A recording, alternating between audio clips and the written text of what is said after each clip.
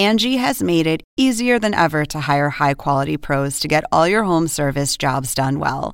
Just bring them your project online or with the Angie app, answer a few questions, and Angie will connect you with local pros who match your specific needs. Or book a service instantly at an upfront price. So join the millions of homeowners who use Angie to care for their homes and get your next home service job done well. Download the free Angie mobile app today or visit Angie.com. That's ANGI.com.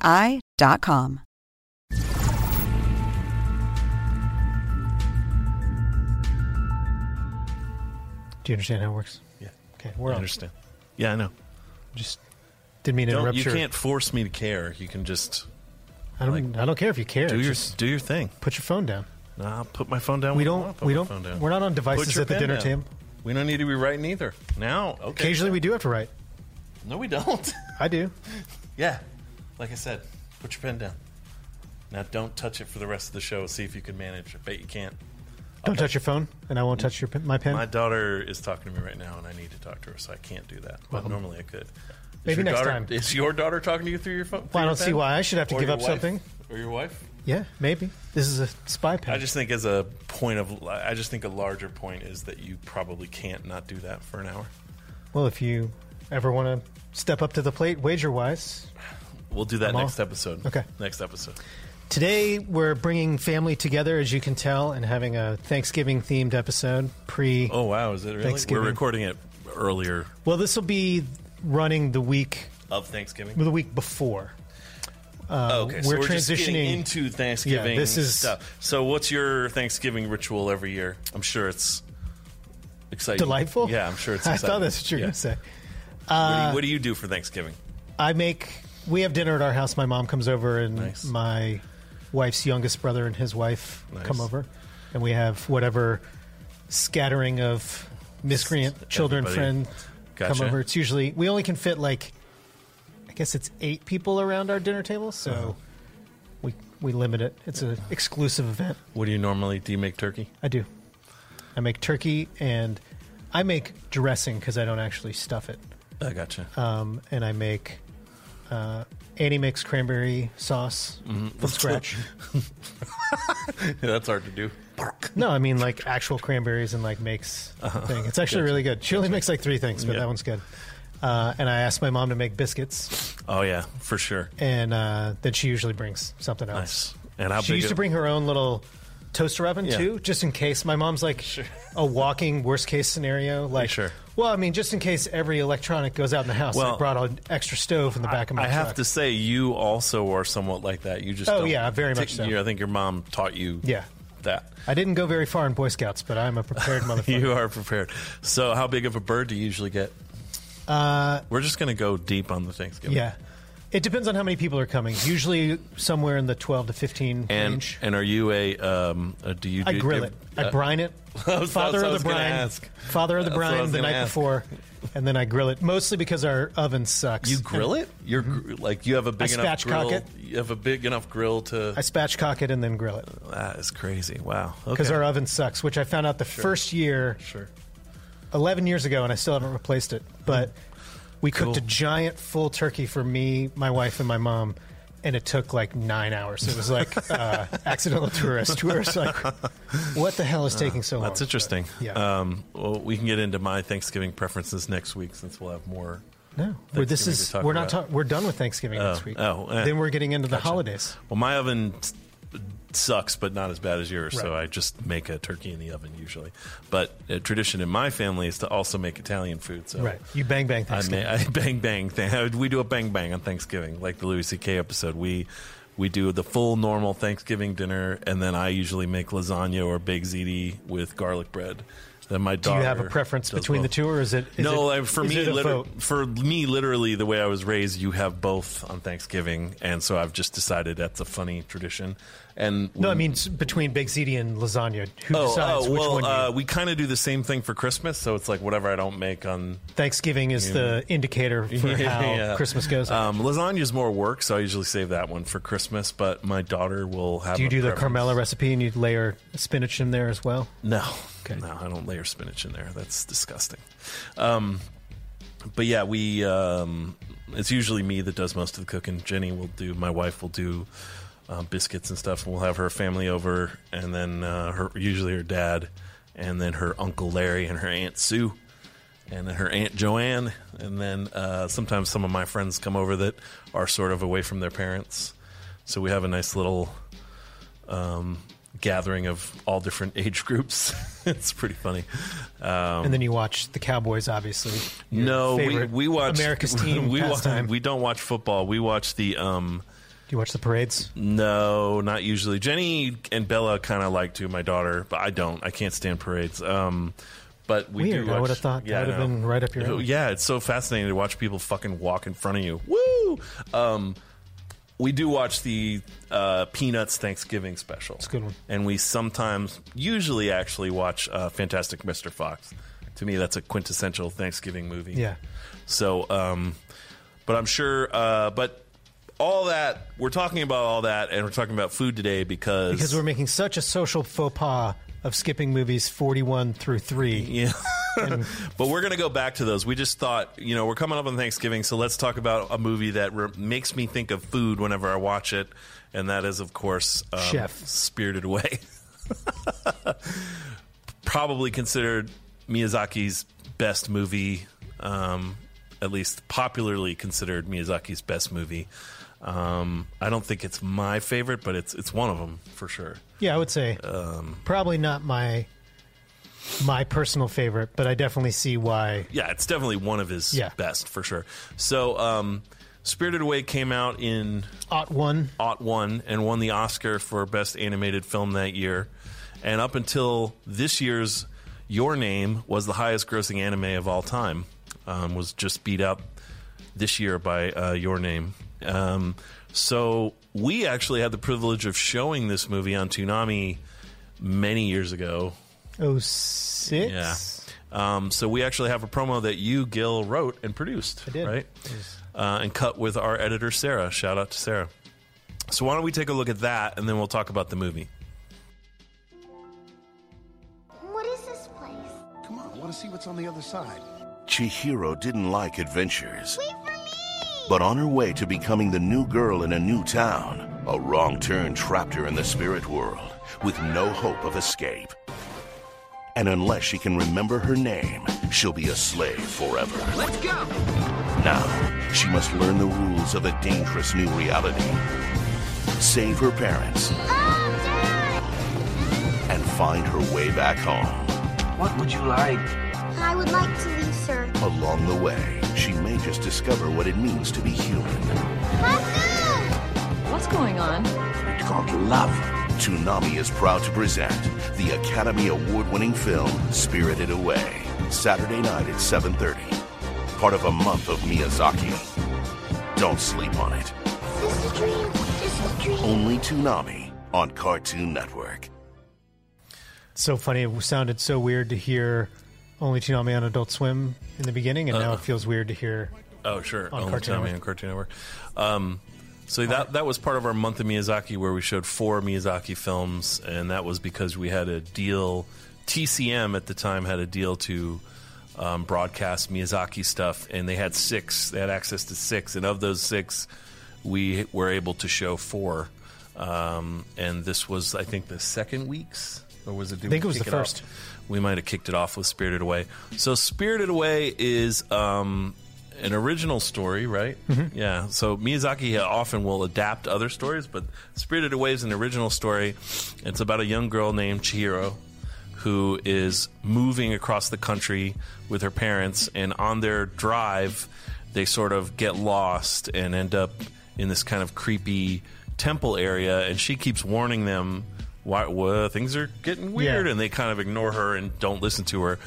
And they're nice, but they're oblivious. They're sort of like... in this movie, adults are somewhat clueless, and only the children really know what's going on, kind of, or the people that are sort of overlooked.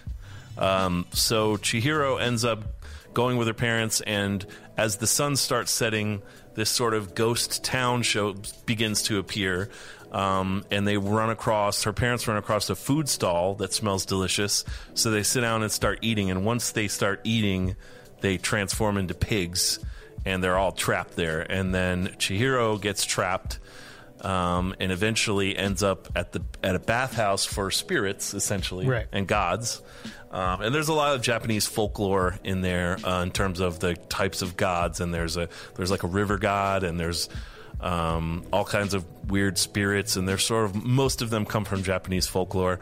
So Chihiro ends up, her name gets taken from her, and using the power of having her name, the witch who runs the bathhouse forces her to work for her, or she'll never tell her who her parents are, because basically they put her parents in a pig with the other pens and they all look the same, so she doesn't know.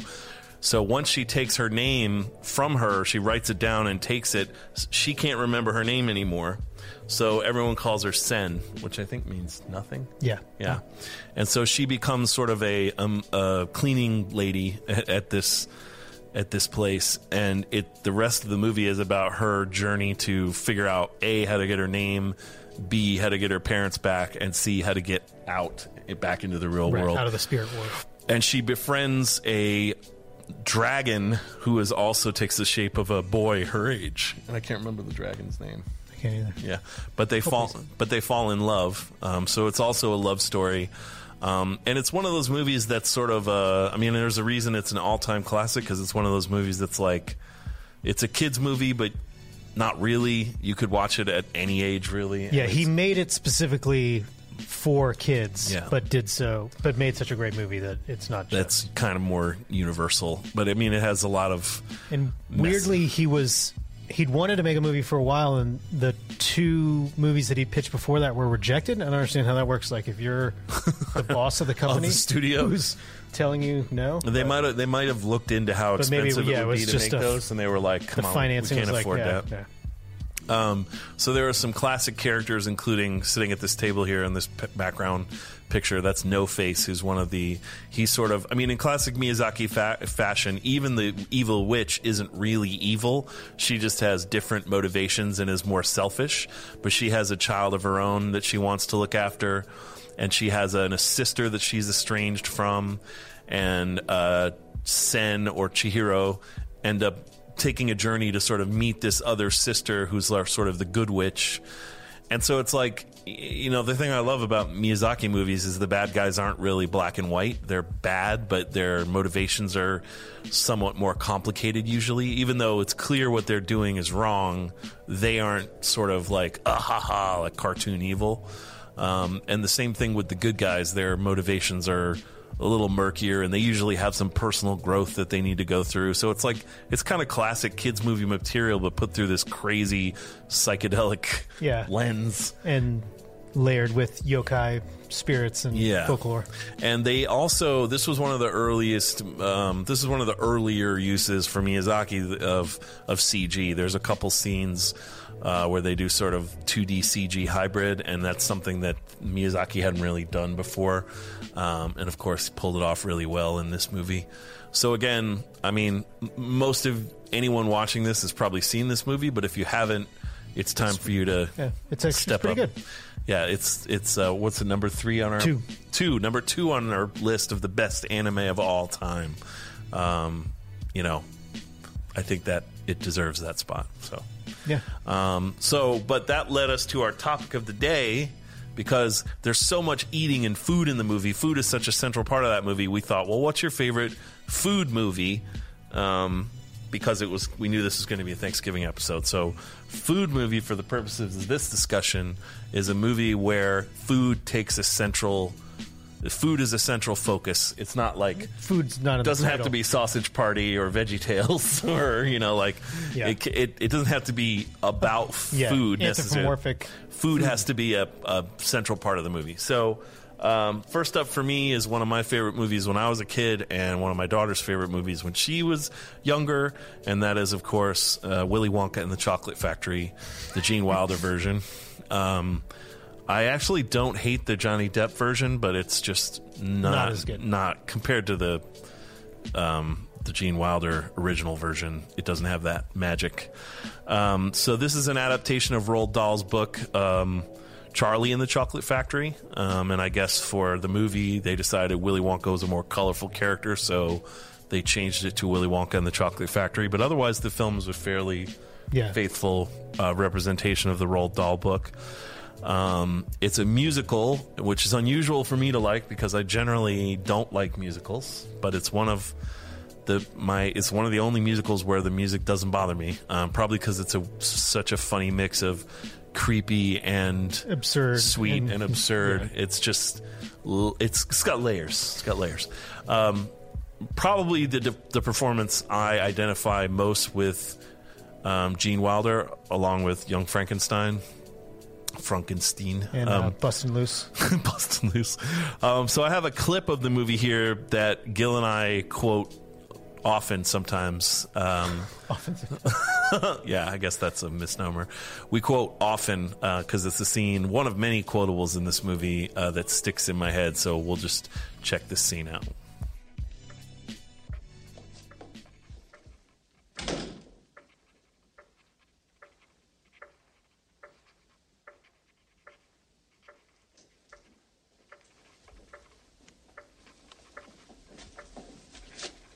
Mr. Wonka? I am extraordinarily busy, sir. I just wanted to ask about the chocolate. The lifetime supply of chocolate for Charlie.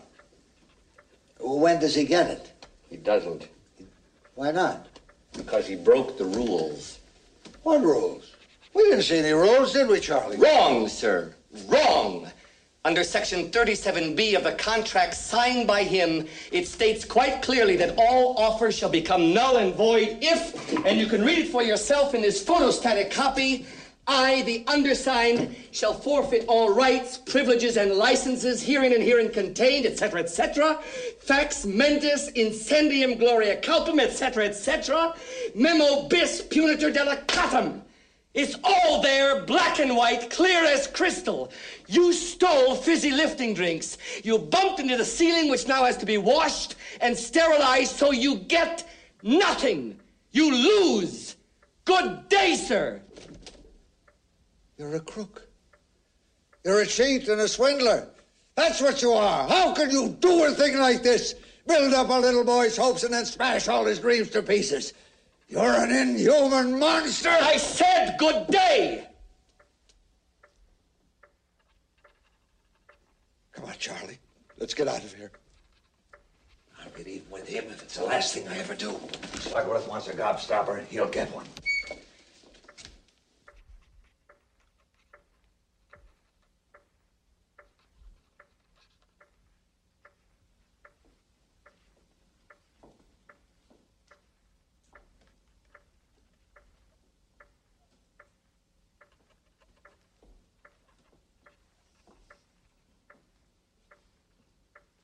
Mr. Wonka?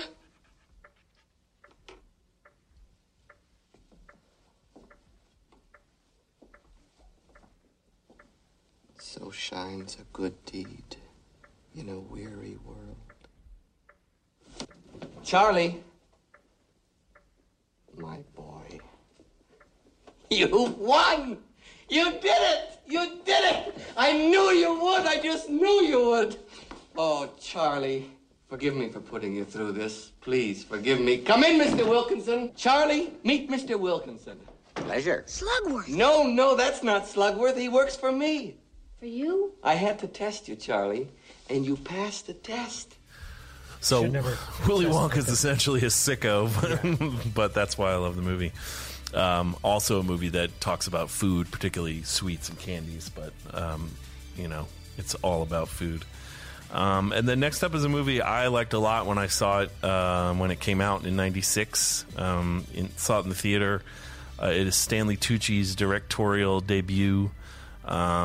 It's a pretty wonderful movie. It's really low-key, but I've watched it several times since, and it always sort of leaves me with a good feeling, and that's Big Night. Not Big Night Out. It's not a big night out. It's a big night. The movie stars Stanley Tucci and Tony Shalhoub, and as you can see behind me, Mark Anthony, the singer. And they are two Italian brothers that own an Italian restaurant that is struggling. And most of the movie's plot concerns they have they're trying to throw this one big dinner for Louis Prima, who at the time was a well-known Italian singer, because they feel like if they could impress Louis Prima, he'll tell his famous friends, and then they'll really get on the map. But they're about out of money. So the whole movie is tension between Stanley Tucci, who's the brother who runs it and has to manage the money, and Tony Shalhoub, who is the chef and wants only to put out the finest stuff, but that costs money, and he won't compromise. So it's about these two brothers, and it's about Stanley Tucci's character falls in love with Minnie Driver's character. So it's about them sort of reaching a point in their lives where they kind of want to do their own thing and not really knowing that yet, and also a little bit about that time and what it was like to be an immigrant in the U.S. But it's a great movie, and it's got some wonderful food scenes. And, I mean, I'm an Italian, so whenever I see it, I always want to eat everything that they're making. So let's check out. This is, I believe, a clip from Big Night. So let's check that out. Primo, let me ask you something. What do you think if we take risotto off the menu? Primo.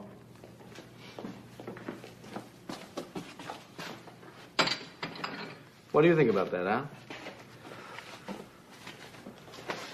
Take risotto off the menu. I'm sorry. What did you say? Forget it. No. I know what you say. Tell me what you say. Well, it's just that risotto costs us a lot. And it takes you a long time to make. I mean, you have to work so hard to make, you know. And then we have to charge more. So I think take it away. Sure. Good. Really? Yeah, that's good. Oh, yeah. Grazie. Okay. Maybe instead we could put... Yes. Tell me. Well, I was thinking...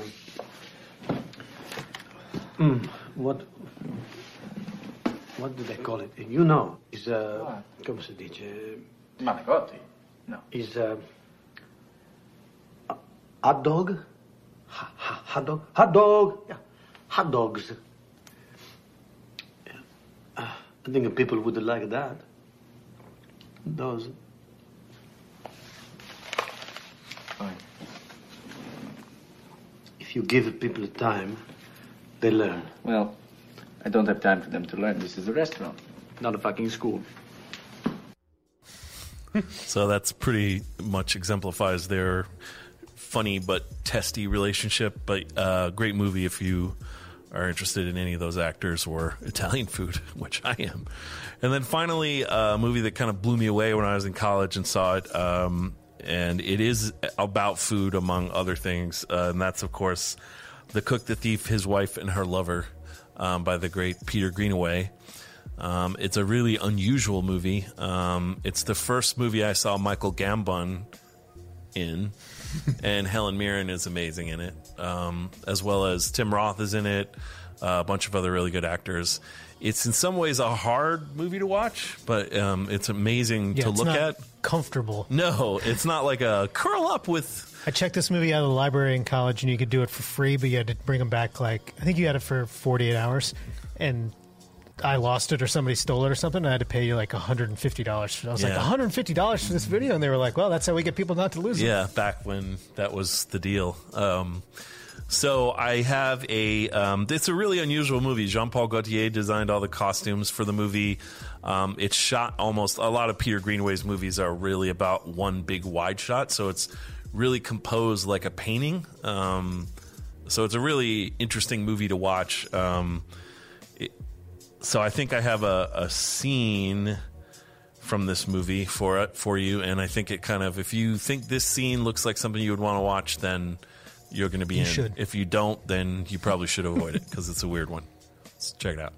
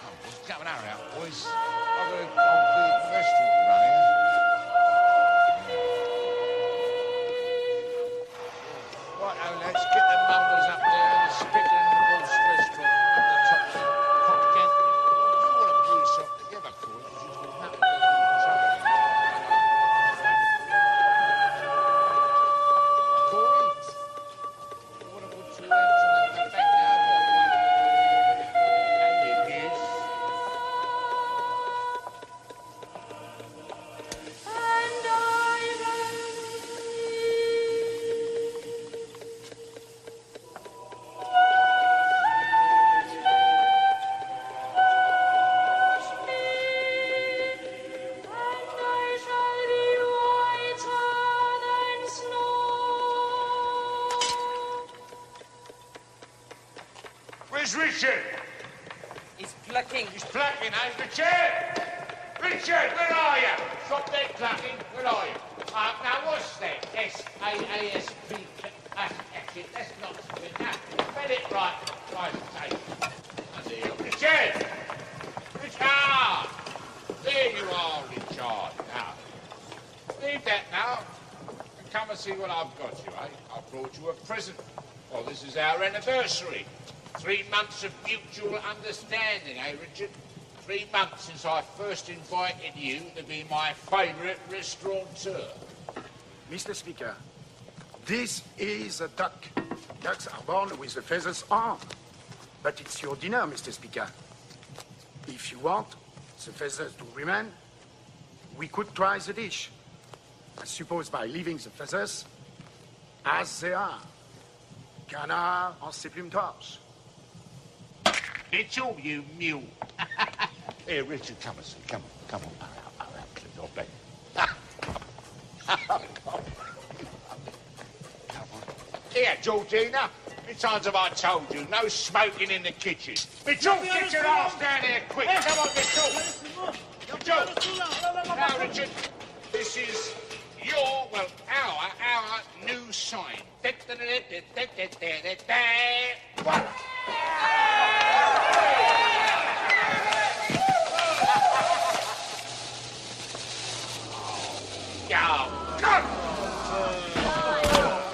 Richard? It's dark in the restaurant. Yes, Philippe. Thanks to Mr. Speaker's generosity. It is dark everywhere. So, unlike Big Night, that movie does not really make one hungry. No, it doesn't. So those are 3 movies I like a lot that are somewhat concerned with food. That's a longer question to put up. Movies you like a lot that are somewhat concerned with food. Yeah. First for me is Ang Lee's 1994 Eat, Drink, Man, Woman, which takes place in Taipei, Taiwan in the 90s. And it's the Chu family whose patriarch is a great chef, and he has 3 unmarried daughters. And they're all sort of representative of traditional Taiwanese society. His oldest daughter isn't married, and she's converted to Christianity. His middle daughter is, I think she's an airline executive. She's some sort of business executive, and she really loves cooking but hasn't pursued it the way her father has. And then the youngest daughter is a college student, and every week he prepares a big meal, and they come and have a family dinner and the traditional airing of grievances. And so this movie's really just about talking about family and life and love and food, and it's a really sweet movie, and I like it a lot. And we have the trailer, which does a pretty good job of showing you the movie, so let's check that out.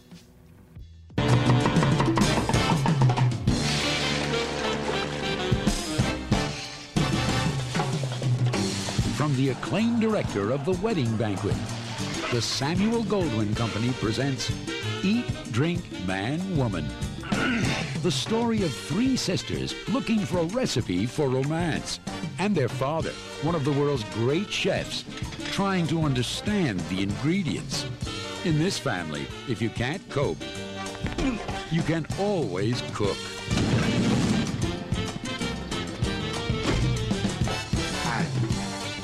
Three women with a taste for life. And Dad just trying to stay on the menu. One part laughter. One part passion.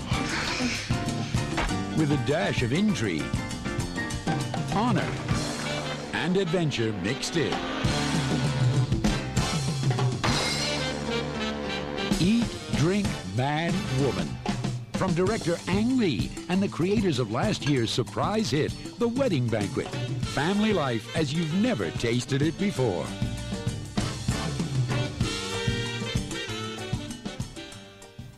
I don't want to spoil it, but that trailer That's sucks. a pretty hilarious trailer, though. Crazy 90s. Every food metaphor they could. And also trying to cover up the fact that it's not actually in English. So that I just love when foreign language movies are like, oh, as long as you don't show anyone You might say speaking. Bon appetit. Like it was like every cornball.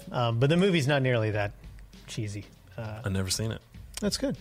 I mean, it's not I like Ang Lee. Incredible Hulk, but it's good. I hope it's not Incredible Hulk. Next for me is 1991, Jean-Pierre Jeunet and Marc Carreau's Delicatessen. This is a movie that doesn't make you hungry. No. This is a post-apocalyptic France, which is a region of post-apocalyptic movies that I think are somewhat underserved. And it takes place all in a, not the whole movie, but the idea is that in this post-apocalyptic France, food is a currency. And so this butcher shop is at the bottom of an apartment building, and the owner of the building runs the butcher shop. And he brings people in, lures them in with offers of jobs, and then kills them and chops them up and sells the meat to people. And it's sort of a complicit relationship between the people who are living in the apartment complex and him to a certain degree, until one delightful ex-circus clown, Dominique Pignon, shows up, and he's such a delightful bastard and so good with a knife that the butcher decides, maybe I shouldn't kill him right away. And so he and the butcher's daughter end up sort of falling in love. And there's a troglodytes are the vegetarian French resistance, and they sort of try to hatch a plan to spring everybody from this hotel. It's a very weird movie, but it's amazing. They made it sort of as an homage to Terry Gilliam. I think it wasn't produced by, it was like inspired by or something weird. But this is the American trailer that doesn't really tell you anything about the movie, but is fairly well done. So let's check it out.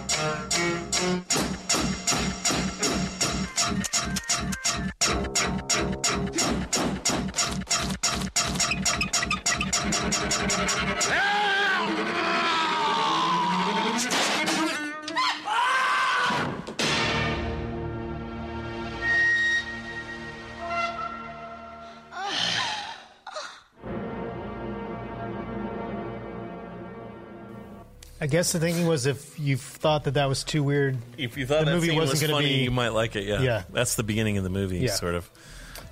And then last for me is the documentary from 2011, David Gelb's Jiro Dreams of Sushi, which is the documentary about the Afro-named Jiro and his lifelong dedication to making sushi. That he was the first, I guess not only, but first 3-star Michelin sushi chef. Can't say that very well. In the world. She I sells couldn't sushi. barely say it once. I couldn't even. She sells sushi by the seashore. Yeah. This movie is really, really good. It simultaneously is super inspiring and also makes you feel like a total piece of shit at the same time, which I think is always a good documentary litmus test. Didn't make me feel like a piece of shit. Well, it's because you already know you're a piece of shit. So no, it's because I'm not worried about it. It's an inspiring movie, though. Yeah. you probably feel like a piece of shit often, so probably dredge those feelings up again. No. You can only be you. So let's get inspired some more and check out this clip of Jiro explaining the key to happiness in life. その自分がやろうと思った仕事、それにもう没頭しなきゃダメです。好きにならなきゃダメです。その自分の仕事に惚れなきゃダメなんですよ。ただあれがダメこれがダメって言ってたら一生経ってもまともなことはできないと思います。だから自分がこれを覚えようと思ったらそれもう必死になって死に物狂いでやるということが成功にもつながるでろうし、それから自分が良くなった時に立派な人間になれるんじゃないかなと私は思いますけどね。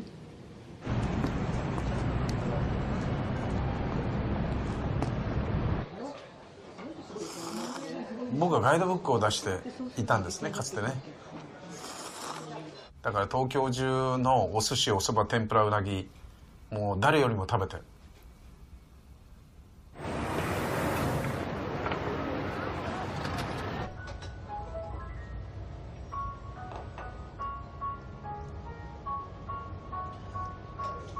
で100軒食べ歩いた中でもうダントツ素晴らしかったのが二郎だったんですけども、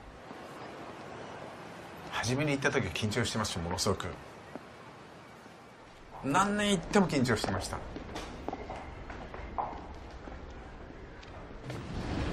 こんにちは。はい、いらっしゃいませ。はい。本当に厳しい顔をして仕事をする人で、お寿司だけポンポンポンポン出していく、そういうピッチに合う人にはとても居心地はいいけれども、お酒飲んでゆっくり世間話でもしようかなんていう人にとっては居心地の良くないお店です。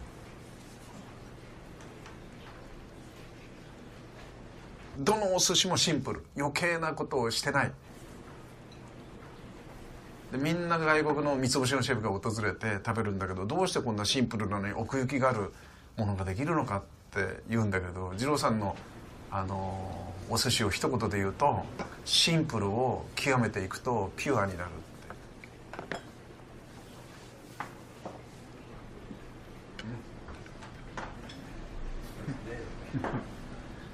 The English dub of that movie is really good too. I never watched the English no, I was dub. just kidding. Oh, that'd be hilarious though. The other sushi chef in that scene is his, at the time, 50-year-old son. He has two sons, one of which left to open a sort of franchise version offshoot of the restaurant, and he was at the time 84 or 85 or something like that. And so his 50-year-old son is still his apprentice and is figuring it out. And there's some amazing scenes of interviewing people who had previously worked there and some people who currently work there about the exacting nature of being a kick-ass sushi chef. Very well done. Very well done. So those are some of our favorite movies that have something to do with food. So let's check out the Adult Swim Facebook picks and see how they did. Chef. What the fuck? Good Burger. Good Burger is just that's nostalgia. Kids. Cloudy with a Chance of Meatballs, Sausage Party, and Soylent Green. Soylent Green is a great choice. Soylent Green. Great choice. Decided not There's to. at least one great choice on there. Yeah. A couple bad ones. Let's see what the Toonami Facebook choices are. Hopefully better. Chef, again, what the fuck, people? That movie was not, I mean, it wasn't bad, but Jesus. Willy Wonka, Cloudy with a Chance of Meatballs, Ratatouille, I thought would show up in all of them. And then Good Burger, I guess, because you're all children and like Nickelodeon when you were young. Kids. I was a Nickelodeon kid as well, but I was not. I do not have The Tomorrow People as my favorite TV series. I was not a Nickelodeon kid. You never watched You Can't Do That on Television when you were once in a while with my family, but I wasn't like, my brothers were more into it. Like I wasn't really. Yeah, not for you. I mean, it was fine, but I wasn't like Nickelodeon, you know. Pinwheel? No. Pete and Pete.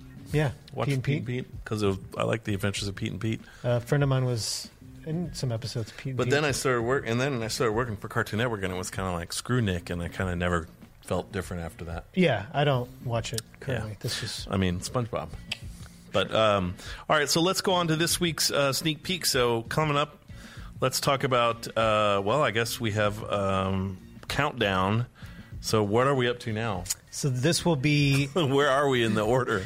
We're showing episode 2, which has already aired, and hopefully you're enjoying it. So and tonight is episode 3. Yeah. Okay, cool. And or so tomorrow night. Tomorrow night. Or tonight.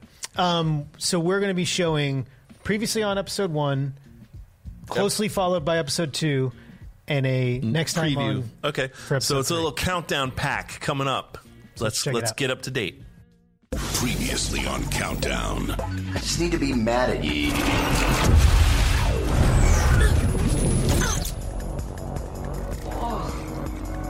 Tom? Hello, Sarah. Just know that I'm sorry. But we've run out of options. Countdown continues now.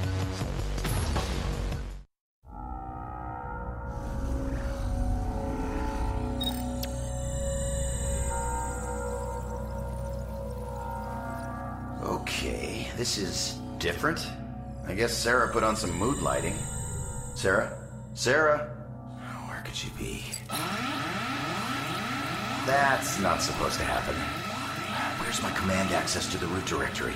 I should at least have my backdoor password. Hey there, Clyde. I see you've gotten some upgrades. Okay. Looks like it's time to run! Tom, over here. Guess I do have to cross through all the lasers, but an open door does seem like an improvement. Here goes. Thanks, whoever you are. So, who are you?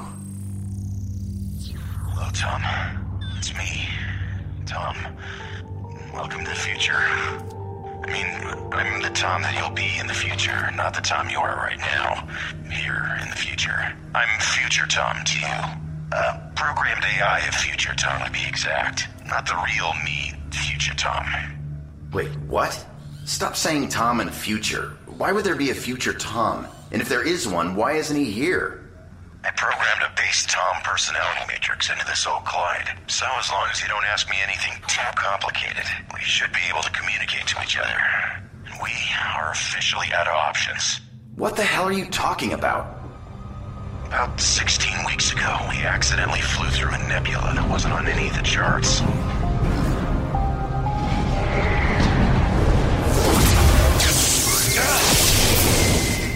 First, it didn't seem like anything happened at all. But then, Sarah started changing. Where is she? Where's Sarah? All around us. Sarah is the Vindication now. Supercharged and on a mission to wipe out all organic life. Thanks to whatever alien junk infected her in that nebula. Once she's refitted herself for maximum damage, she means to destroy everyone, Tom. Everything. What? I tried reasoning with her. I tried fixing her, and in the end, I even tried destroying her. She gave me this, among other scars. She's too strong. Great. So I'm stuck in a future where my best friend is my ship, and they both want to kill me. It must be Saturday. Follow me. Hurry. Figure out a way to shut down Sarah. Blow up the ship if you have to. Kill her if you even can. But you have to stop her, or we're all dead. I'm hoping that a younger, faster, undamaged Tom might have some ideas.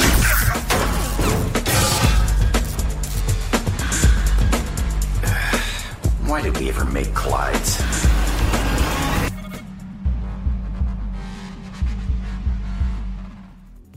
Hopefully you guys are enjoying it. We had a lot of fun working on it. Yeah, and hopefully you're not counting down to its completion. And it'll be the last Total Immersion event for a while, because we're, as I said on Twitter, because we're canceled. We're taking some time off because we want the next one to be a really big deal. So it's probably going to be about a year and a half before you see another one. We got to start our paper routes and our lemonade stands. Yeah, we got to save our quarters. So let's go on to the topical for Dragon Ball Super episode 41, which premieres tomorrow night at 11 p.m. Let's check that out. On the next all-new episode of Dragon Ball Super. Who could these mysterious purple-clad intruders be?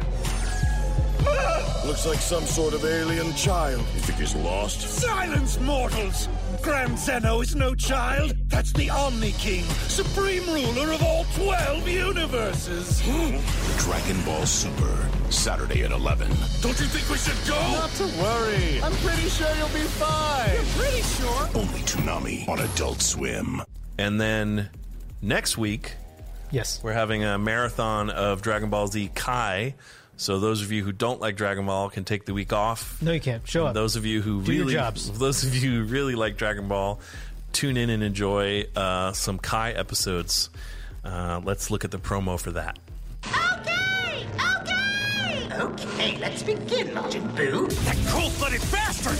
No, can't! Buu will eat every citizen of this town unless the three named Piccolo, Trunks, and Goten surrender immediately. He's got no heart at all. He'll pay. I'll make him pay. Come out, wherever you are. The Dragon Ball Z Kai Marathon, next Saturday at 11. Only Toonami on Adult Swim.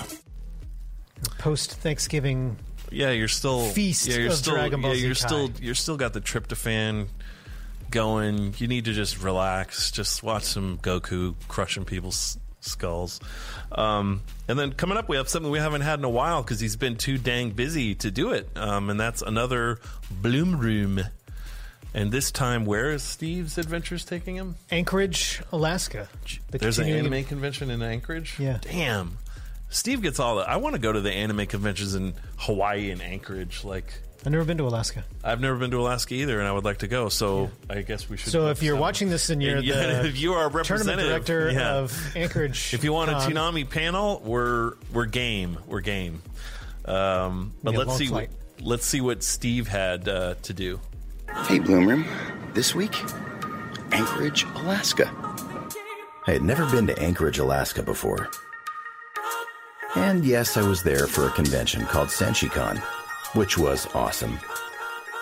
But as you know, I love to go outside, and Alaska has a lot of that. As always, I try to make new friends. Hey, Toonami, we're in Alaska. These guys are from SenshiCon. Woo! We're about to go see a glacier. This entire area used to be covered by a glacier. But global warming's taking its toll. And as beautiful as it is, the ice is almost gone. As you look at the glacial valley from this shot, you'll notice almost dead center that there are ice caves. That isn't just dirt there, it's all permafrost underneath. We didn't have time to go explore them, but hopefully it'll still be there so we can see it next time. We made a stop to get some fresh glacier water. Somebody stuck this pipe in the side of a mountain and tapped into the runoff. It's naturally filtered through hundreds of feet of granite, and it was cold and delicious. They called these the stairs to nowhere. Still couldn't get an answer to where they actually went originally. My friend and handler for the weekend, Ryan Horn, protected us with his badass bear spray on a utility belt. If you got bear spray, you want it ready to go. We even got to go exploring at night. Found some rogue moose by the roadside. And checked off one of the things on Mary's bucket list, the Aurora Borealis. Then it was on to the Nature Conservancy, where we got to meet a lot of local animals. Look at that meat. Yeah, go after it.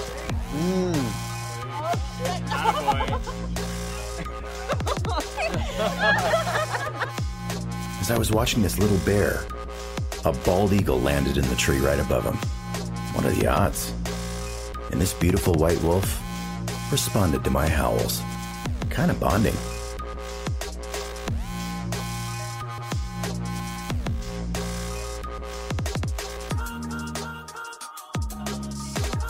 Well, that's it from Alaska. Until next time, see you in the Bloom Room.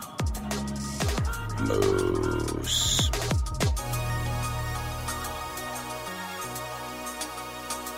Airport massage.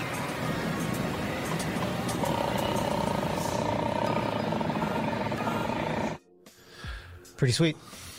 Call us. Steve, always living that life. Yeah, call us. We want to go to Anchorage and be a part of your convention.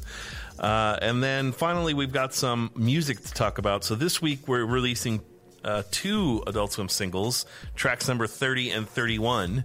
The first one is by rapper G Perico, who had an amazing album this year and a great mixtape last year.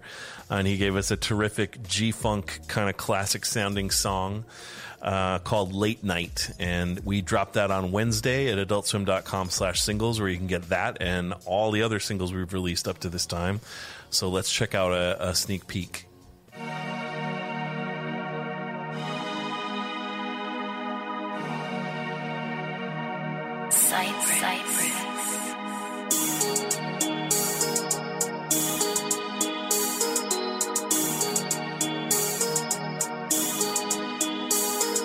What you gonna do on a late night? Niggas out creeping trying to take lives. Where you gonna be on a late night? Cops down the street on a stakeout. What you gonna do on a late night? And then we also have a track from Heathered Pearls, who appeared on the last Ghostly Swim and is a pretty great sort of chill electronic artist. And he gave us a track called Mac and Bellevue that I think is great, which we also released this week. And again, you can get that at adultswim.com/singles. Let's hear what that sounds like.